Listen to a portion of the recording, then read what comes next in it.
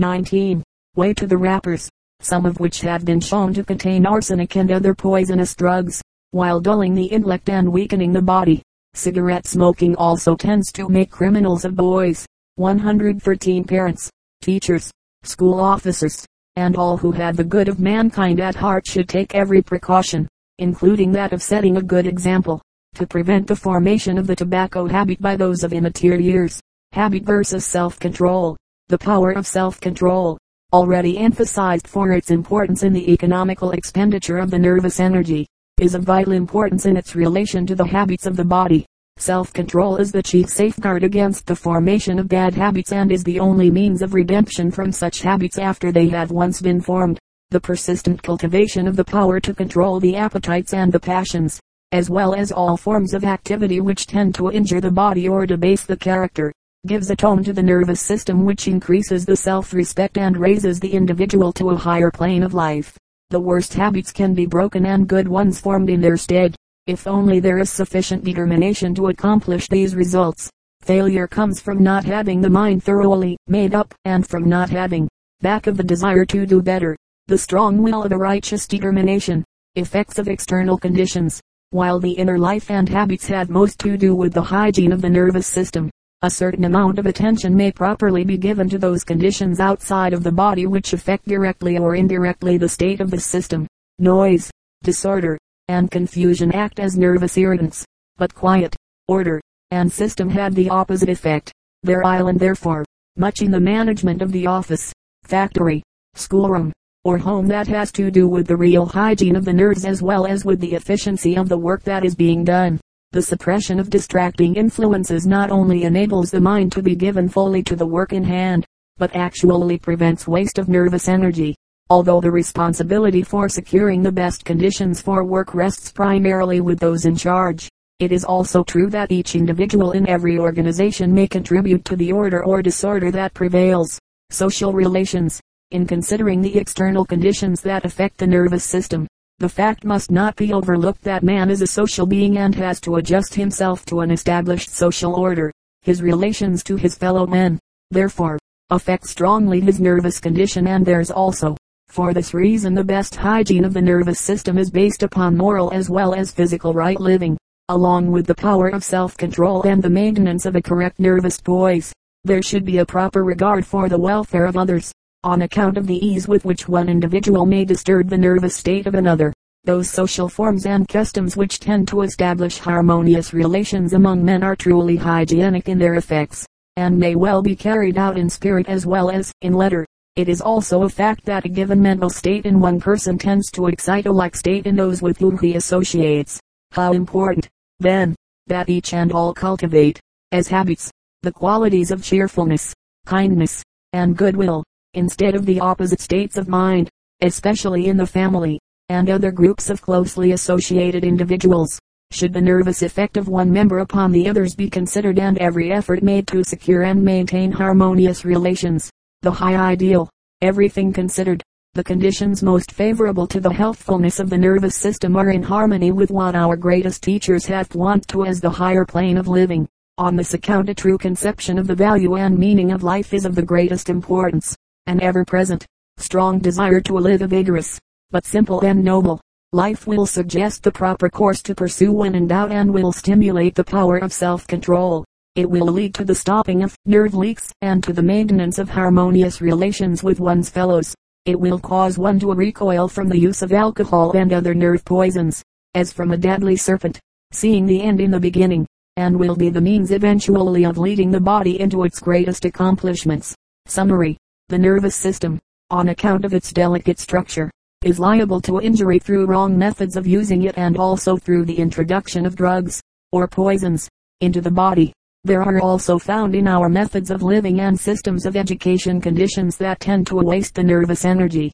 To protect the nervous system from all these threatened dangers requires, among other things, the power of self-control. This enables the individual to direct his life according to his highest ideals and to free himself from habits known to be injurious. Children must have their nervous systems safeguarded by parents and teachers. Especially must they be kept from becoming enslaved to some drug, such as alcohol or the nicotine of tobacco. Exercises. 1. In what respect is the hygiene of the nervous system the hygiene of the entire body? 2.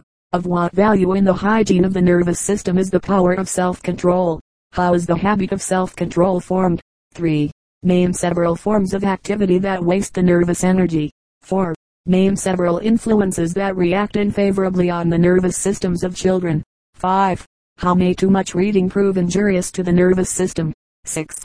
What forms of physical exercise are beneficial to the brain worker? 7.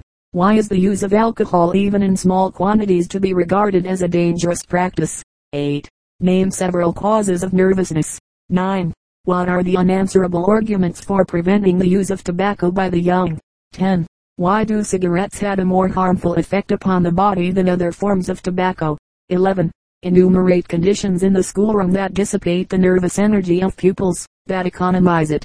Chapter XX Production of Sensations. Our study of the nervous system has shown that impulses arising at the surface of the body are able, through connecting neurons, to bring about various activities, moving along definite pathways. They induce motion in the muscles, and in the glands the secretion of liquids. It is now our purpose to consider the effect produced by afferent impulses upon the brain and, through the brain, upon the mind. 114. This effect is manifested in a variety of similar forms, known as the sensations. Sensations constitute the lowest forms of mental activity. Roughly speaking, they are the states of mind experienced as the direct result of impulses reaching the brain. In a sense, just as impulses passing to the muscles cause motion, impulses passing to the brain cause sensations. The feeling which results from the hands touching a table is a sensation, and so also is the pain which is caused by an injury to the body. The mental action in each case is due to impulses passing to the brain. Care must be exercised by the beginner, however, not to confuse sensations with the nervous impulses, on the one hand, or with secondary mental effects, such as emotion or imagination, on the other. Sensations are properly regarded as the first conscious effects of the afferent impulses and as the beginning stage in the series of mental processes that may take place on account of them. In some way, not understood, the mind associates the sensation with the part of the body from which the impulses come. Pain, for example, is not felt at the brain where the sensation is produced, but at the place where the injury occurs. This association, by the mind, of the sensations with different parts of the body, is known as localizing the sensation. Sensation stimuli. While the sensations are dependent upon the afferent impulses, the afferent impulses are in turn dependent upon causes outside of the nervous system. If these are removed, the sensations cease and they do not start up again unless the exciting influences are again applied. Any agency, such as heat or pressure, which, by acting on the neurons of the body, is able to produce a sensation, may be called a sensation stimulus. It has perhaps already been observed that the stimuli that lead to voluntary action, as well as those that produce reflex action of the muscles, cause sensations at the same time. From this we may conclude that sensation stimuli are the same in character as those that excite motion. On the other hand, it should be noted that sensations are constantly resulting from stimuli that are of too mild a nature to cause motion. Classes of sensations, perhaps as many as 20 distinct sensations, such as pain, hunger, touch, etc. are recognized. If these are studied with reference to their origin, it will be seen that some of them result from the action of definite forms of stimuli upon the neurons terminating in sense organs, while the others, as a rule, arise from the action of indefinite stimuli upon neurons in parts of the body that do not possess sense organs. The members of the first class, and these include the sensations of touch, temperature, taste, smell, hearing, and sight, are known as the special sensations. The others, including the sensations of pain, hunger, thirst, nausea, fatigue, comfort, discomfort, and those of disease, are known as organic, or general, sensations. These two classes of sensations differ in their purpose in the body as well as in the manner of their origin. Purposes of sensations. Any given sensation is related to the stimulus which excites it as an effect to a cause. It starts up or stops, increases in intensity or diminishes, according to the action of the exciting stimulus. As the stimuli are outside of the nervous system, and in the majority of cases outside of the body, the sensations indicate to the mind what is taking place either in the body itself or in its surroundings. They supply, in other words, the means through which the mind acquires information. By means of the special sensations, a knowledge of the physical surroundings of the body is gained, and through the organic sensations the needs of the body and the state of the various organs are indicated. In general, sensations are made to serve two great purposes in the body, as follows. 1.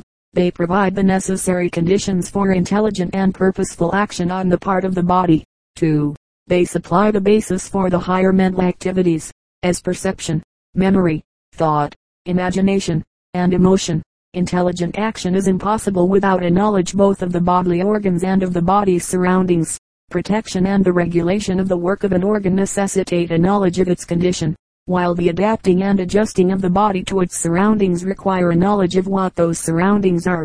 The dependence of all the higher forms of mental activity upon sensations is recognized by psychologists and is easily demonstrated by a study of the manner in which we acquire knowledge. Without sensation there can be no thought. Steps in the production of sensations. The steps in the production of sensations are not essentially different from those in the production of reflex action. First of all, external stimuli act upon the fiber terminations in the sense organs, or elsewhere, starting impulses in the neurons. These pass into the central nervous system and there excite neurons which in turn discharge impulses into the cerebrum. The result is to arouse an activity of the mind, a sensation. The steps in the production of any special sensation naturally involve the following parts. 1. A sense organ where the terminations of the neurons are acted upon by the stimulus. 2. A chain of neurons which connect the sense organ with the brain. 3. The part of the cerebrum which produces the sensation. Sense organs. The sense organs are not parts of the afferent neurons, but are structures of various kinds, in which the neurons terminate. Their function is to enable the sensation stimuli to start the impulses. By directing, concentrating, or controlling the stimuli, the sense organs enable them to act to the best advantage upon the neurons. When it is recognized that such widely different forces as light waves, sound waves, heat, pressure, and odors are enabled by them to stimulate neurons, the importance of these organs becomes apparent, as would naturally be inferred. The construction of any sense organ has particular reference to the nature of the stimulus which it is to receive. This is most apparent in the sense organs of sight and hearing. Simple forms of sense organs. The simplest form of a sense organ, if such it may be called, is one found among the various tissues. It consists of the terminal branches of nerve fibers which spread over a small area of cells, as a network or plexus. Such endings are numerous in the skin and muscles. Next in order of complexity are the so-called end bulbs. These consist of rounded, or elongated, connective tissue capsules, within which the nerve fibers terminate. On the inside the fibers lose their sheaths and divide into branches, which wind through the capsule. End bulbs are abundant in the lining membrane of the eye, and are found also in the skin of the lips and in the tissues around the joints. Slightly more complex than the end bulbs are the touch corpuscles. These are elongated bulb-like bodies, having a length of about 1/300th of an inch, and occupying the papillae of the skin. Figure 144. They are composed mainly of connective tissue. Each corpuscle receives the termination of one or more nerve fibers. These, on entering, lose the medullary sheath and separate into a number of branches that penetrate the corpuscle in different directions. Figure 144. Figure 144. A touch corpuscle highly magnified. See text. The largest of the simple forms of sense organs are bodies visible to the naked eye and called, from their discoverer Pacini, the Pacinian corpuscles. They lie along the course of nerves in many parts of the body, and have the general form of grains of wheat. See practical work. The Pacinian corpuscles are composed of connective tissue arranged in separate layers around a narrow central cavity called the core. Figure 145. Within the core is the termination of a large nerve fiber. These corpuscles are found in the connective tissue beneath the skin, along tendons, around joints, and among the organs of the abdominal cavity. Figure 145. Figure 145. Pacinian corpuscle. Magnified. A medullated nerve fiber. B axis cylinder terminating in small bulb at CD concentric layers of connective tissue. E inner bulb. The simple forms of sense organs have a more or less general distribution over the body, and are concerned in the production of at least three special sensations. These are touch, temperature, and the muscular sensation. Touch, or feeling, is perhaps the simplest of the sensations. The sense organs employed are the touch corpuscles, and the external stimulus is some form of pressure or impact. Pressure applied to the skin, by acting on the fiber terminations in the corpuscles, starts the impulses that give rise to the sensation. The touch corpuscles render the fiber terminations so sensitive that the slightest pressure is able to arouse sensations of touch. It is found that a change of pressure, rather than pressure that is constant, is the active stimulus, that all parts of the skin are not equally sensitive to pressure, and that the mind does not interpret equally well the sensations from different parts, are facts easily demonstrated by experiment. See practical work. The temperature sensation. Temperature sensations, like those of touch, are limited almost entirely to the skin. They are of two kinds, and are designated as heat sensations and as cold sensations. Whether the sense organs for temperature are different from those of touch is not known. It is known, however, that the same corpuscles do not respond alike to heat, cold, and pressure. A change of temperature, rather than any specific degree of heat or cold, is the active temperature stimulus. The sensation of warmth is obtained when the temperature of the skin is being raised, and of cold when it is being lowered. This explains why in going into a hallway from a heated room one receives a sensation of cold, while in coming into the same hallway from the outside air he receives a sensation of warmth. It is for the same reason that we are able to distinguish only the relative, not the actual, temperature of bodies. Muscular sensations. These are sensations produced by impulses arising at the muscles. Such impulses originate at the fiber terminations which are found in both the muscles and their tendons. By muscular sensations one is conscious of the location of a contracting muscle and of the degree of its tension. They also make it possible to judge of the weight of objects.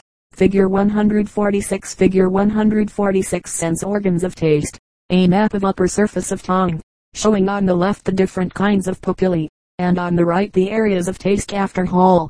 Area sensitive to bitter, to acid, to salt, to sweet. B section through a papilla, and small nerve connecting with taste buds at the epithelium. C single taste bud magnified, and nerve, the fibers of which terminate between the spindle-shaped cells A epithelial cells. The sensation of taste. The sense organs of taste are found chiefly in the mucous membrane covering the upper surface of the tongue. Scattered over the surface are a number of rounded elevations, or large papillae. Figure 146. Toward the back of the tongue 2 rows of these, larger than the others, converge to meet at an angle, where is located a papilla of exceptional size. Surrounding each papilla is a narrow depression, within which are found the sense organs of taste. B figure 146. These are called, from their shape, taste buds, and each bud contains a central cavity which communicates with the surface by a small opening, the gustatory pore.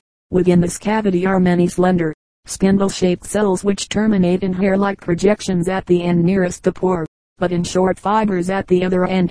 Nerve fibers enter at the inner ends of the buds and spread out between the cells. Figure 146. These fibers pass to the brain as parts of 2 pairs of nerves, those from the front of the tongue joining the trigeminal nerve, and those from the back of the tongue, the glossopharyngeal nerve. The gustatory, or taste stimulus, is some chemical or physical condition of substances which is manifested only when they are in a liquid state. For this reason only liquid substances can be tasted. Solids to be tasted must first be dissolved. The different taste sensations are described as bitter, sweet, sour, and saline, and in the order named are recognized as the tastes of quinine, sugar, vinegar, and salt. As to how these different tastes are produced, little is known. Flavors such as vanilla and lemon, and the flavors of meats and fruits, are really smelled and not tasted. Taste serves 2 main purposes. It is an aid in the selection of food, and it is a means of stimulating the digestive glands. Page 161. Figure 147. Figure 147. Sense organ of smell. A distribution of nerves in outer wall of nasal cavity. 1. Turbinate bones. 2. Branch of 5th pair of nerves. 3. Branches of olfactory nerve. 4. Olfactory bulb.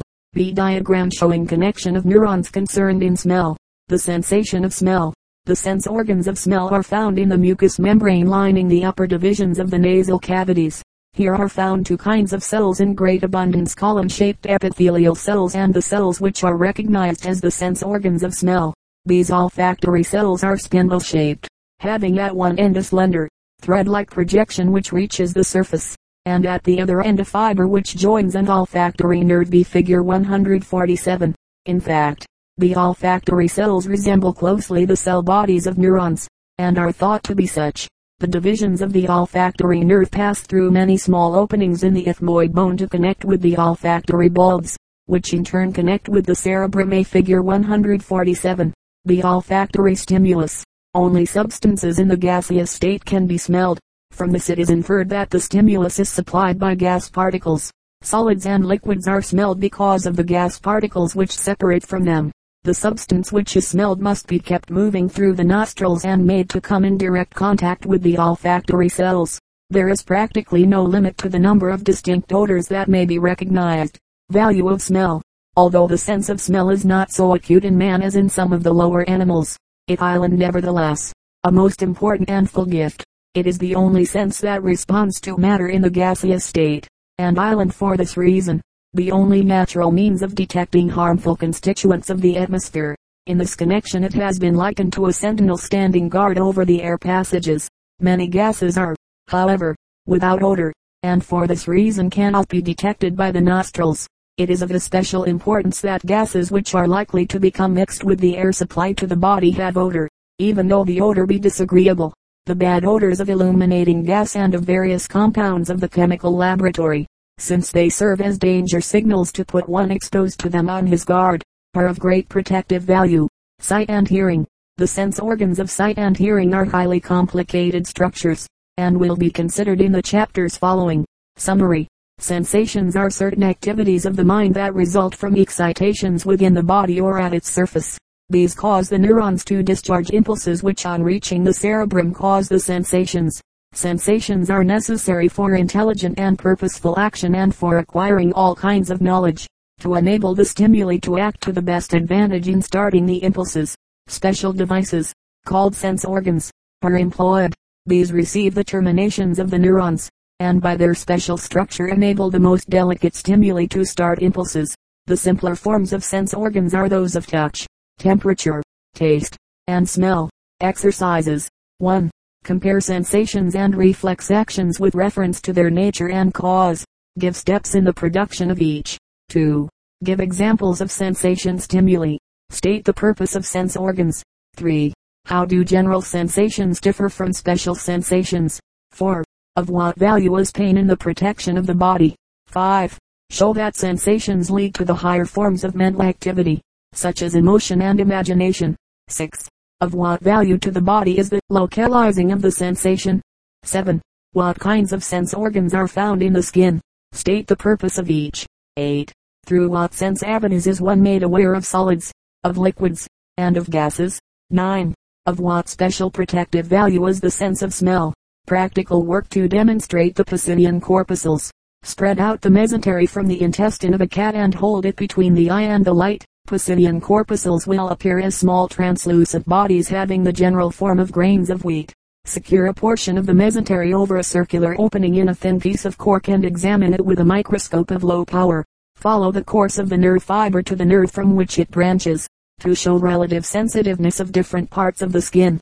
Holding a bristle between the fingers, bring the end in contact with the skin, noting the amount of pressure necessary to cause a sensation of touch. Test the lips, tongue, tips of fingers, and palm and back of hand. Trying different sizes of bristles.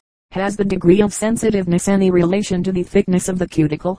To show perceptive differences of different portions of the skin, place the points of a pair of dividers on the back of the hand of one who looks in the opposite direction. Is one point felt or two? Repeat several times, changing the distance between the points until it is fully determined how near the 2 points must be placed in order to be felt as one. In like manner test other parts of the body, as the tips of the fingers and the back of the neck. Compare results obtained at different places, to locate warm and cold sensation spots. Slowly and evenly draw a blunt piece of metal over the back of the neck. If it be of the same temperature as the skin, only touch sensations will be experienced. If it be a little colder, the temperature of the room, sensations of cold will be felt at certain spots. If slightly warmer than the body, heat sensation spots will be found on other parts of the skin. If the heat and cold sensation spots be marked and tested from day to day, they will be found to remain constant as to position. Inference. Chapter Excitolarynx and the ear. Man is a social being. His inclinations are not to live alone, but to be a part of that great human organization known as society. For men to work together, to be mutually helpful one to another, requires the ability to exchange ideas, and this in turn requires some means of communication. 115. One means of communication is found in certain movements of the atmosphere, known as sound waves. In the exchange of ideas by this means there are employed two of the most interesting divisions of the body, the larynx and the ear. The first is an instrument for the production of sound waves. The second is the sense organ which enables the sound waves to act as stimuli to the nervous system. Nature of sound waves. If some sonorous body, as a bell, be struck, it is given a quivering, or vibratory, motion. This is not confined to the bell, but is imparted to the air and other substances with which the bell comes in contact. These take up the movements and pass them to objects more remote, and they in turn give them to others, until a very considerable distance is reached. Such progressive vibrations are known as waves, and, since they act as stimuli to the organs of hearing, they are called sound waves. Sound waves always originate in vibrating bodies. 116. They are transmitted chiefly by the air, which, because of its lightness, elasticity, and abundance, readily takes up the vibrations and spreads them in all directions. Figure 148. While these vibratory movements of the atmosphere are correctly classified as waves, they bear little resemblance to the waves on water. Instead of being made of crests and troughs, as are the water waves, the sound waves consist of alternating successions of slightly condensed and rarefied layers of air. Then, while the general movement of the water waves is that of ever widening circles over a surface, the sound waves spread as enlarging spherical shells through the air. In sound waves, as in all other waves, however, it is only the form of the wave that moves forward. The individual particles of air that make up the wave simply vibrate back and forth. Figure 148. Figure 148 diagram illustrating the spreading of sound waves through air. How sound waves act as stimuli. Any sound wave represents a small but definite amount of energy, this being a part of the original force that acted on the vibrating body to set it in motion. The hammer, for instance, in striking a bell imparts to it a measurable quantity of energy, which the bell in turn imparts to the air. This energy is in the sound waves and is communicated to the bodies against which they strike. 117. Though the force exerted by most sound waves island indeed very slight, it is sufficient to enable them to act as stimuli to the nervous system. How sounds differ. 3 distinct effects are produced by sound waves upon the nerves of hearing, and through them upon the mind. These are known as pitch, intensity, and quality, and they are dependent upon the vibrations of the sound producing bodies. Pitch, which has reference to the height, or degree of sharpness, of tones, is determined by the rapidity of the vibrations of the vibrating body. The more rapid the vibrations, the higher the pitch. The number of vibrations doubling for each musical interval known as the octave. Intensity is the energy, or force, of the sound waves. This is recognized by the strength of the sensation and is expressed by the term loudness. Intensity is governed mainly by the width of the vibrations of the vibrating body, and the width depends upon the force applied to the body to make it vibrate. Quality is that peculiarity of sound that enables tones from different instruments to sound differently, although they may have the same pitch and intensity. Quality depends upon the fact that most tones are complex in nature and result from the blending together of simple tones of different pitch. Reinforcement of sound waves.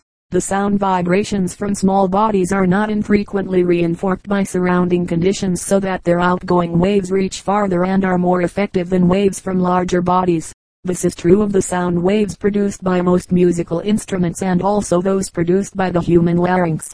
Such reinforcement is effected into general ways by sounding boards and by enclosed columns of air. Stringed instruments, violin, guitar, piano, etc. employ sounding boards, while wind instruments, as the flute, pipe organ, and the various kinds of horns, employ air columns for reinforcing their vibrations. In the use of the sounding board, the vibrations are communicated to a larger surface, and in the use of the air column the vibrations are communicated to the enclosed air. See practical work. Value of sound waves to the body. From a physiological standpoint, the value of sound waves is not easily overestimated. In addition to the use made of them in the communication of ideas, they serve the purpose of protecting the body, and in the sphere of music provide one of the most elevating forms of entertainment. Sounds from different animals, as well as from inanimate objects, may also be the means of supplying needed information. The existence of two kinds of sound instruments in the body, the one for the production, the other for the detection of sound, is certainly suggestive of the ability of the body to adjust itself to, and to make use of, its physical environment. Both the larynx and the ear are constructed with special reference to the nature and properties of sound waves. The larynx, the sound producing mechanism of the body, consists of the